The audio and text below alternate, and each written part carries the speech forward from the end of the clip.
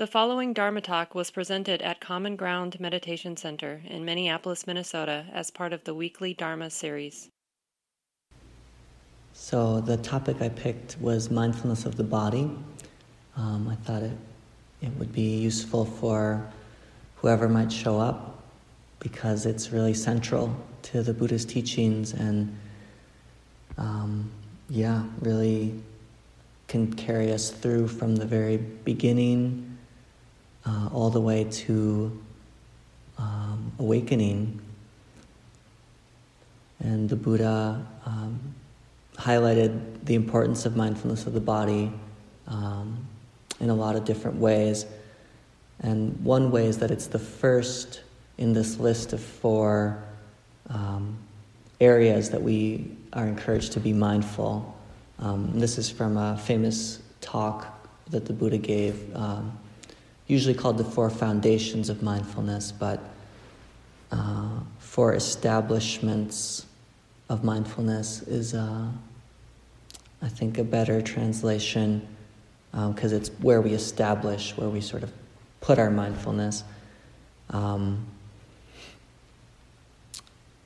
And so the body is the first one, and the second one is feeling tone, which is pleasant, unpleasant, or neutral. So the idea is that every experience that we have, the mind has the capacity and tends to categorize it. Oh, this is pleasant, this is unpleasant, or this is neutral. And that's really relevant because so much of our mental activity is based on that sort of most basic interpretation. If it's pleasant, we tend to want to hold on to it or think about how we can make the most of it. Unpleasant, we tend to push it away, and neutral, we tend to ignore it. So that's the second establishment. The third is the mind, so mindfulness of the mind and mind states. And the fourth is sometimes called mental qualities, but it's really discerning whether the activity of the mind is leading in a good or bad direction, leading towards creating stress or releasing stress. And so the interesting thing is that mindfulness of the body is the first one. We can practice all 4 while being mindful of the body. And so that's sort of what I was pointing to in the guided meditation, was this whole body awareness. It doesn't have to be a focused attention on any particular area of the body, although that's a meditation technique that is taught. But according to one of my teachers, Ajahn Sucitto, the Buddha never, in the Buddha's teachings, never gave that instruction. So even mindfulness of breathing, which often is taught, focusing on one particular point or feeling the breath coming in and out of the nostrils, which again, I've practiced that way and found it useful, so it's not to say that we shouldn't practice that way. But another way, which has benefits, is to practice even mindfulness of breathing as a whole body practice. So feeling the energy of the breath moving throughout the whole body. But in any case, the benefit of really establishing mindfulness of the body, mindfulness of the whole body as a foundation, is that the body has these connections, as I'm sure we all recognize, with our mind and with our moods and emotions. So to stay throughout the day, this is something we can practice in daily life, as well as on a meditation retreat, to just keep that thread of whole body awareness as much as possible throughout our day can really be a support for staying present, and it can include these other establishments of mindfulness. So, we'll sense in the body when we feel something pleasant, unpleasant, or neutral. We'll feel the reaction. And with mind states, so many of our mind states all have a corollary in the body. So, when we're angry, the energy tends to rush up into our head. If we're tired or despondent, we'll feel that in the body. The body feels heavy. So it's really a gateway into being in our own experience. And same with the fourth foundation, we can sense, what direction our mind states are leading. If they're leading in the direction of more ease and freedom, peace, we can feel that in the body. And if they're leading in the direction of agitation and stress, we can also feel that in the body, feeling tight, wound up. So I think this is,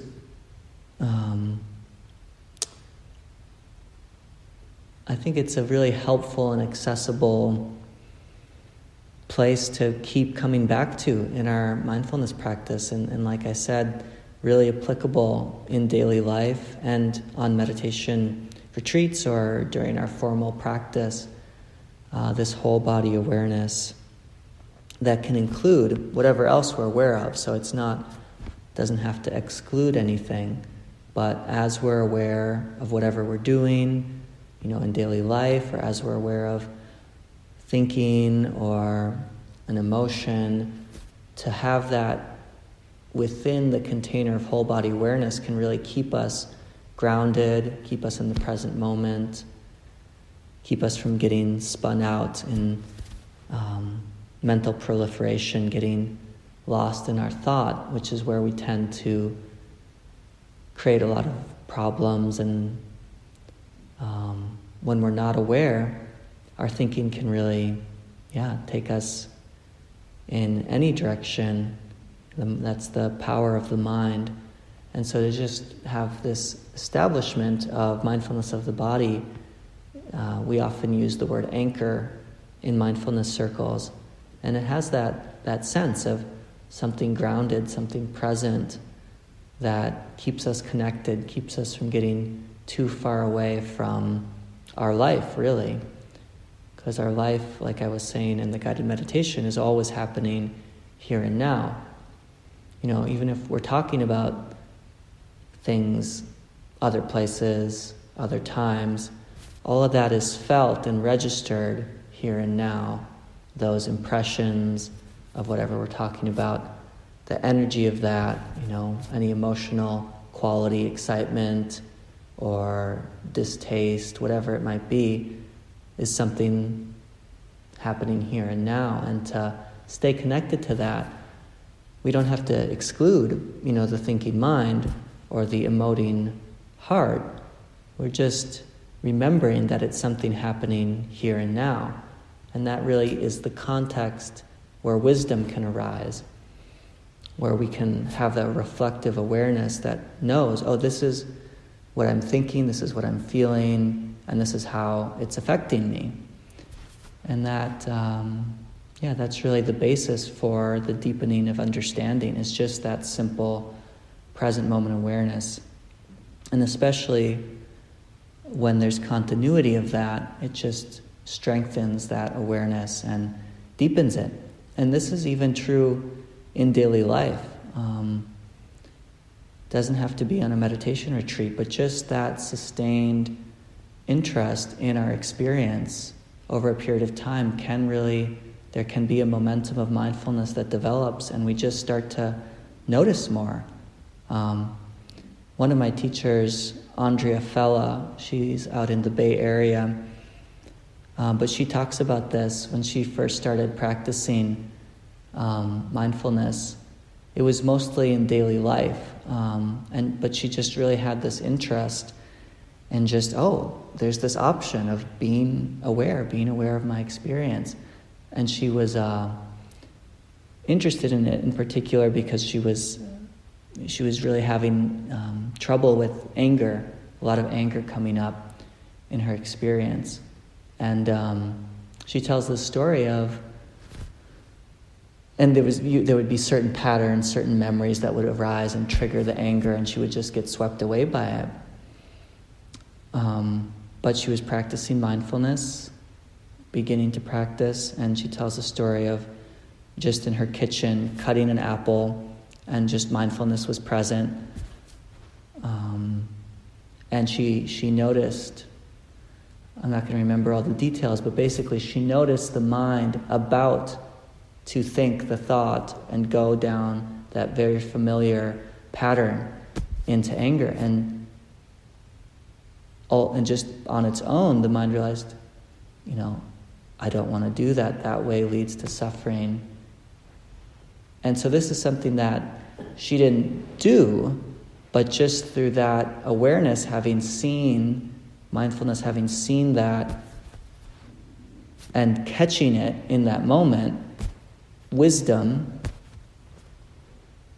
wisdom sees how we create our own stress and suffering, it lets go. And this is something that takes practice to trust, but it's really,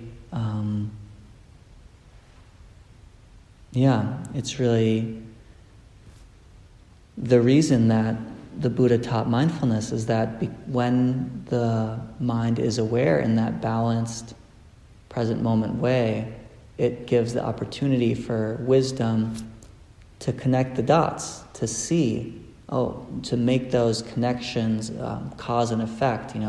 When this happens, that happens. When the mind reflects, dwells in this way, it leads to that. And this might be something that we can understand intellectually, but it's different when the mind, when awareness, when wisdom sees that in the moment, wisdom lets go. And so this is really the reason that we practice mindfulness. It's not just to be in the moment, although that has its own benefits of, there's just less stress when we're in the present moment. There's a kind of joy that's inherent in being in the present moment. But also it's the supporting condition for the mind, for wisdom to make these connections. When there's a continuity of awareness, we start to see just how the mind, just the nature of the mind, the nature of the conditioned mind, how it works. And we learn about ourselves on really, on all sorts of levels.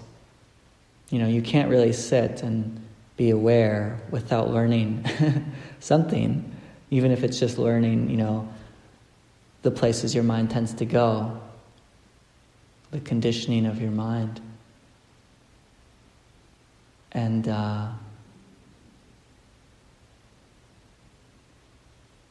it's in seeing that we then have the opportunity to have some choice, have some perspective on the conditioning of the mind. So that's the promise that there's freedom from any habitual patterns of the mind that don't serve us, that lead to stress, lead to familiar ways of relating. And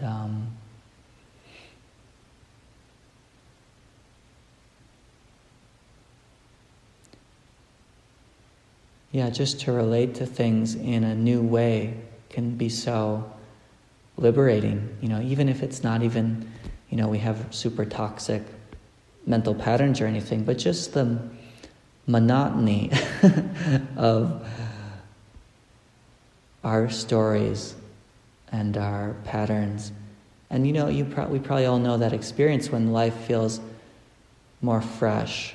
And it can even just be because of mindfulness. Just, we were just talking with Joe about that, the joy that can come from a snowstorm. And for me, it sort of captures that feeling of, it snows and your neighborhood or wherever, it all looks different. It all looks fresh. It's the same, but it's different. And that's sort of the flavor of mindfulness. It's the same, but there's a freshness because we're awake to it. And we're seeing that what makes things feel monotonous or the same, boring in any way, familiar even, is just the mind's overlay of our concepts on it.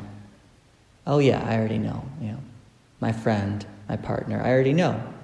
So I don't need to show up in a fresh way. There's a quote about this. I think I have it. Or I don't have it, but I remember it more or less.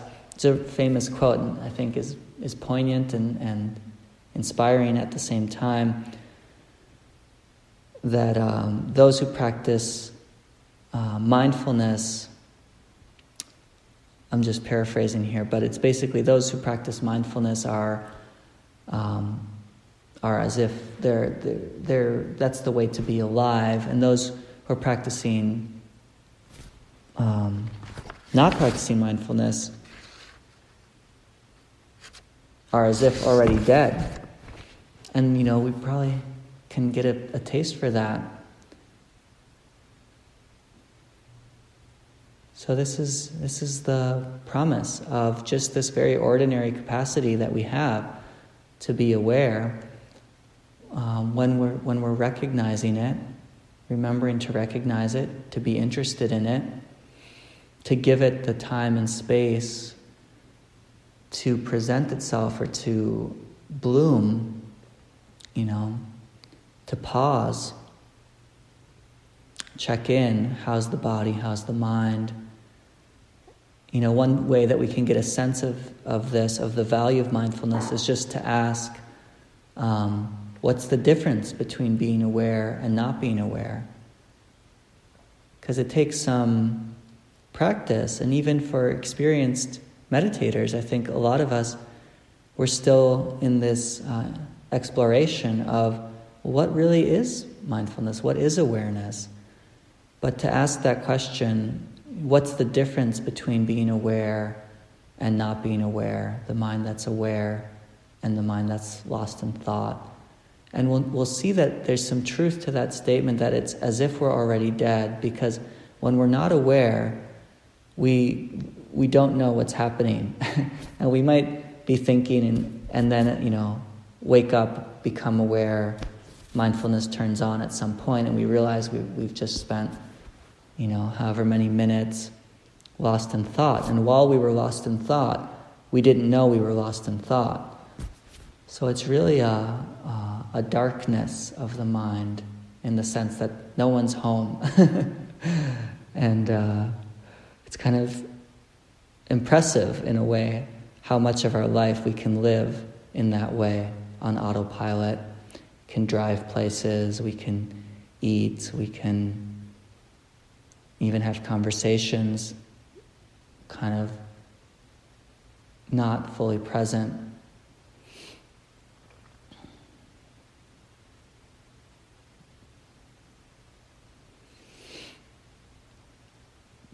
And again, this doesn't have to be this intense focus.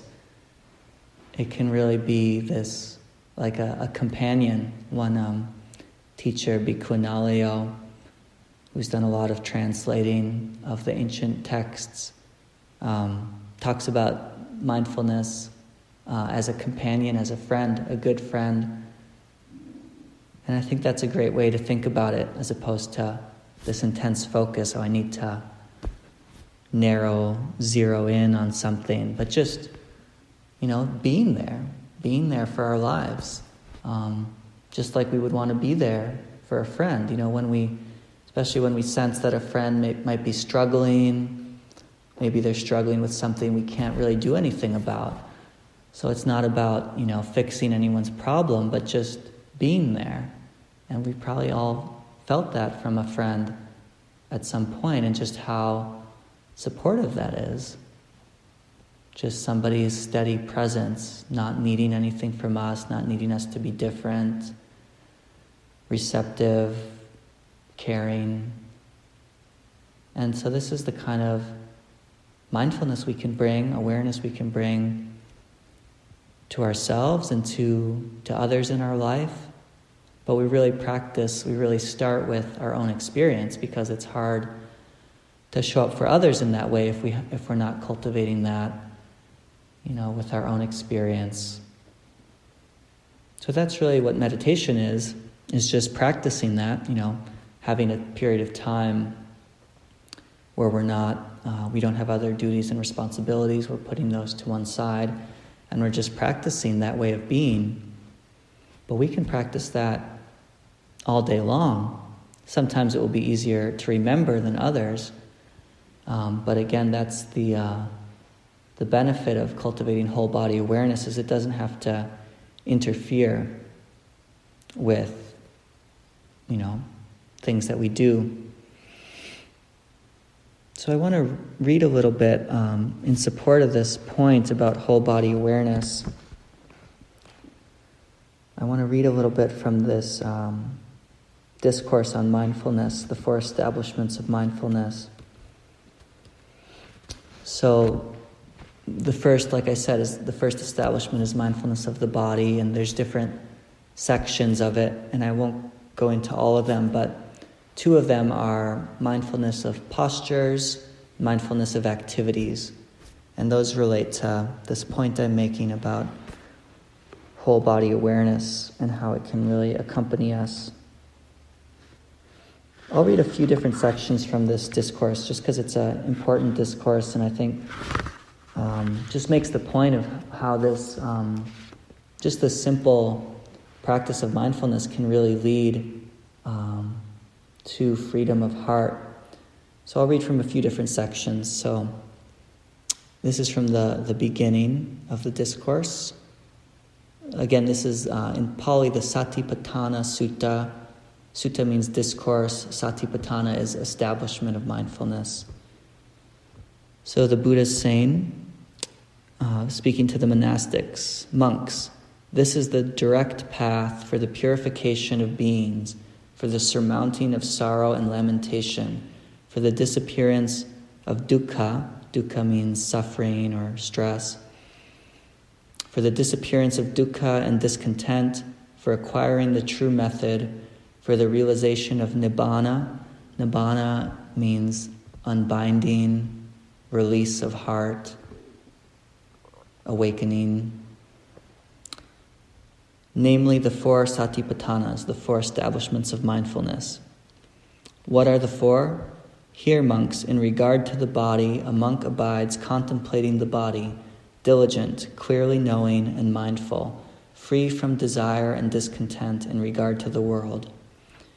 In regard to feelings, he abides contemplating feelings, vigilant, clearly knowing and mindful, free from desires and discontent in regard to the world. In regard to the mind, one abides contemplating the mind, diligent, clearly knowing and mindful, free from desires and discontent in regard to the world. In regard to dhammas, which is the 4th, which can be translated as mental qualities, but really is discerning which mental qualities lead to freedom of heart and which lead to the heart being bound up. So in regard to dhammas, one abides contemplating dhammas, diligent, clearly knowing and mindful, free from desires and discontent in regard to the world. So that's sort of the introduction. And then there's the 4 sections on the 4 different parts, and I'll just read a bit from the section on mindfulness of the body. So in regard to let me read the postures first. So when walking, one knows I am walking. When standing, one knows I am standing. When sitting, one knows I am sitting. When lying down, one knows I am lying down. Or one knows accordingly, however one's body is disposed. And then the section on activities. Again, monks, when going forward and returning, one acts clearly knowing. When looking ahead and looking away, one acts clearly knowing. When flexing and extending one's limbs, one acts clearly knowing. When wearing one's robes and carrying one's outer robe and bowl, one acts clearly knowing. When eating, drinking, consuming food, and tasting, one acts clearly knowing. When defecating and urinating, one acts clearly knowing. When walking, standing, sitting, falling asleep, waking up, talking, and keeping silent, one acts clearly knowing. And then there's this section that's repeated throughout the discourse. So this is more general, but I'll read it because it applies to all the different establishments of mindfulness. In this way, in regard to the body, one abides contemplating the body internally, externally, both internally and externally. And I'll just mention here that there's different interpretations of what that means. Some people think that it means our own body and other people's bodies. But I heard an interpretation recently that I thought was useful. Even it's hard to say for sure what it means, given that it's an ancient discourse. But one interpretation I heard is internally could be more the somatic sense of the body. So as we're sitting here, more internal, the energies in the body. And external is more, our actual nerve endings and the sensations, this feeling of the skin, temperature on the face. So that we're including both in our mindfulness of the body, both more gross, sensations, pressure as we sit, but also the internal body, the body's feeling agitated or relaxed. That's something we feel internally, energized or tired. It's not a physical sensation, it's not sensation of the skin. It's, if we close our eyes, just that sense of having a body is an internal sense, we could say. So that's just a note on that. One abides contemplating the nature of arising, of passing away, of both arising and passing away in the body. Mindfulness that there is a body is established in one to the extent necessary for bare knowledge and continuous mindfulness, and one abides independent, not clinging to anything in the world. That too is how, in regard to the body, one abides contemplating the body. So there's a lot there in that discourse, and I'll just take a little more time to maybe tease out some of those qualities that the Buddha is encouraging. But the first one is just that point I've already made about, the four postures. So however the body is disposed, one knows that's how the body is. We're sitting, we know we're sitting. We're standing, we know we're standing, and so on. And then with the activities, I think that point is just made, it's meant to be, all those different activities I think are just meant to point to awareness, mindfulness, and clear knowing whatever we're doing. So whatever we're doing, we want to know that we're doing it. So it's really pointing to this breadth of mindfulness that can really be sustained however the body is disposed, the posture, and whatever we happen to be doing. Like it says, waking, falling asleep, talking, keeping silent. To me, this is such a beautiful instruction, that this practice is all-inclusive. Sometimes on retreats we'll say, we're trying to be aware from the moment we wake up to the moment we fall asleep. And that can sound like a heavy task if we're thinking of it as, this onerous activity that requires a lot of effort. But like I was saying in the meditation, if it's just this effort to remember, then it doesn't take that much effort and it doesn't have to feel like a heavy burden. The word mindfulness, sati in Pali, one of its meanings is to remember. So we can use that, as an instruction. That's all I need to do is just remember. Remember to be present. Remember to be awake.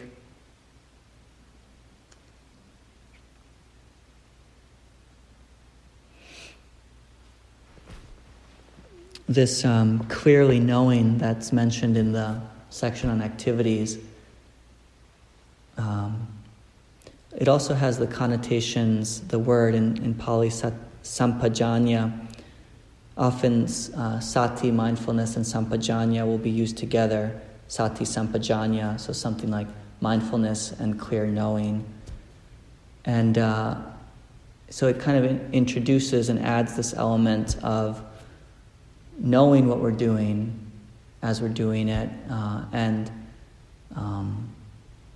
the commentaries on this discourse sort of break down what that might mean. And one of the qualities is knowing the suitability, which we could also talk about as knowing the context. So this is helpful too, because sometimes we might think of mindfulness again as sort of this narrowing, but especially in this section, it's really this all-encompassing awareness. When we're moving forward, when we're moving back, when we're looking, when we're reaching, extending our limbs. So it really points to this awareness of context and of suitability. So bringing in wisdom. Maybe I'll read this from Sayadaw Tejaniya, who's a Burmese teacher, but I think this really illustrates this point about how, especially with mindfulness of the body, it's really, we're situating ourselves here and now, and it just makes for a more, we're just more attuned when we're practicing mindfulness of the body in that whole body way, in that contextual way, and it can really support us, just in navigating life and responding to life in an appropriate, useful way. And so Sayadaw Tejaniya is a pretty well-known and really wonderful teacher from Burma. And for a lot of his practice, even though now he's a monastic, he practiced as a layperson and practiced right in the middle of a busy marketplace. That was his work. So a lot of his examples are great because they're sort of from daily life. He really encourages, talks a lot about daily life practice, because so much, even if we can meditate sometimes or go on a retreat, so much of our practice is in daily life. So he tells this story about practicing in the market. And to me, this illustrates this suitability, this just this ability to respond when we're practicing whole body awareness. He says, when I was practicing in the market, I noticed that people didn't really pay attention to where they were going because they were absorbed in their thoughts or counting money as they walked. We had a lot of people walking around anxious or lost in thoughts. They kept bumping into me so many times that I got upset. Laughs. I had to keep moving out of their way. There was awareness present as I gently moved over for them. As I kept moving out of people's way, I found myself starting to enjoy giving over that space. When you start to have awareness, you'll see these things. What about smiling? Doesn't that make the other person happy to see that? What's easier on the eyes, a scowling face or a smiling face? So dana, which is the Pali word for generosity or sharing, dana is not just about money. Giving space is dana too. Give what you can, if you can. Of course, all of this depends on the quality of mind. If the mental state is negative, there's nothing you'll want to give. When mental qualities are wholesome, then it's easier to give whenever someone needs or asks for something. So I think that's just one example of just how this whole body awareness, can just really support us, in meeting the moment and responding and being present, and how it makes room for, like Sayadaw Tejaniya is saying, for wisdom to be present and other wholesome qualities to be present.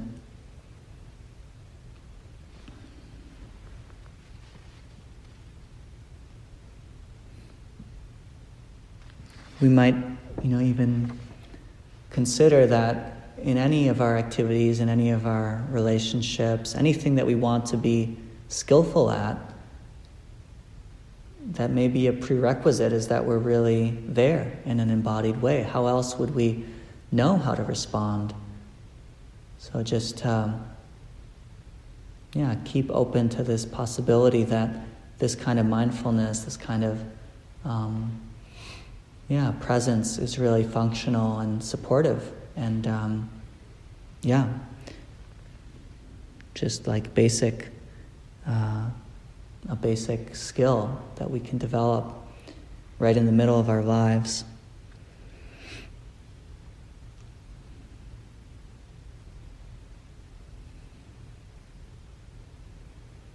and whatever freedom that we aspire to in our lives, freedom of heart and mind, freedom to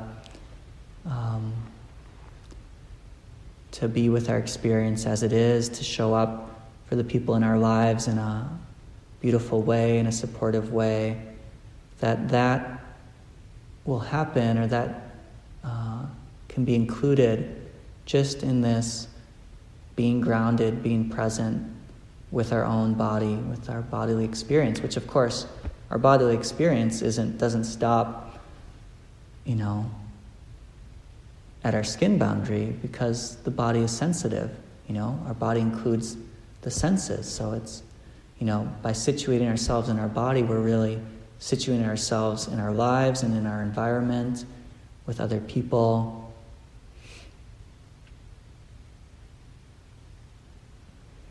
So maybe to end, I'll just read the conclusion from this book, Bikunalia, who I mentioned earlier. He's originally from Germany. Now he lives in Massachusetts at the Berry Center for Buddhist Studies. And he wrote this book, which is really a practical guide to this discourse, the Satipatthana discourse, the establishments of mindfulness. And I'll just read this last paragraph from the book. The 4 Satipatthanas, establishments of mindfulness, can coalesce into a single mode of practice that in principle can be undertaken in any situation during everyday life, as long as we establish whole body awareness. Based on such grounding in bodily reality, we can become aware of the repercussions of what is happening on the feeling and mental level, and in some way arouse insight, such as, for example, by noting the impermanent nature of what is taking place. In this way, daily life experiences and formal meditation can enhance each other and in conjunction lead to balanced and sustained progress along the direct path to realization. So thanks for your kind attention, and maybe we'll just take some time, see if anyone has any reflections or questions on anything that I've said. This talk, like all programs at Common Ground, is offered freely in the spirit of generosity. To learn more about Common Ground and its programs, or if you would like to donate, please visit our website, www.commongroundmeditation.org.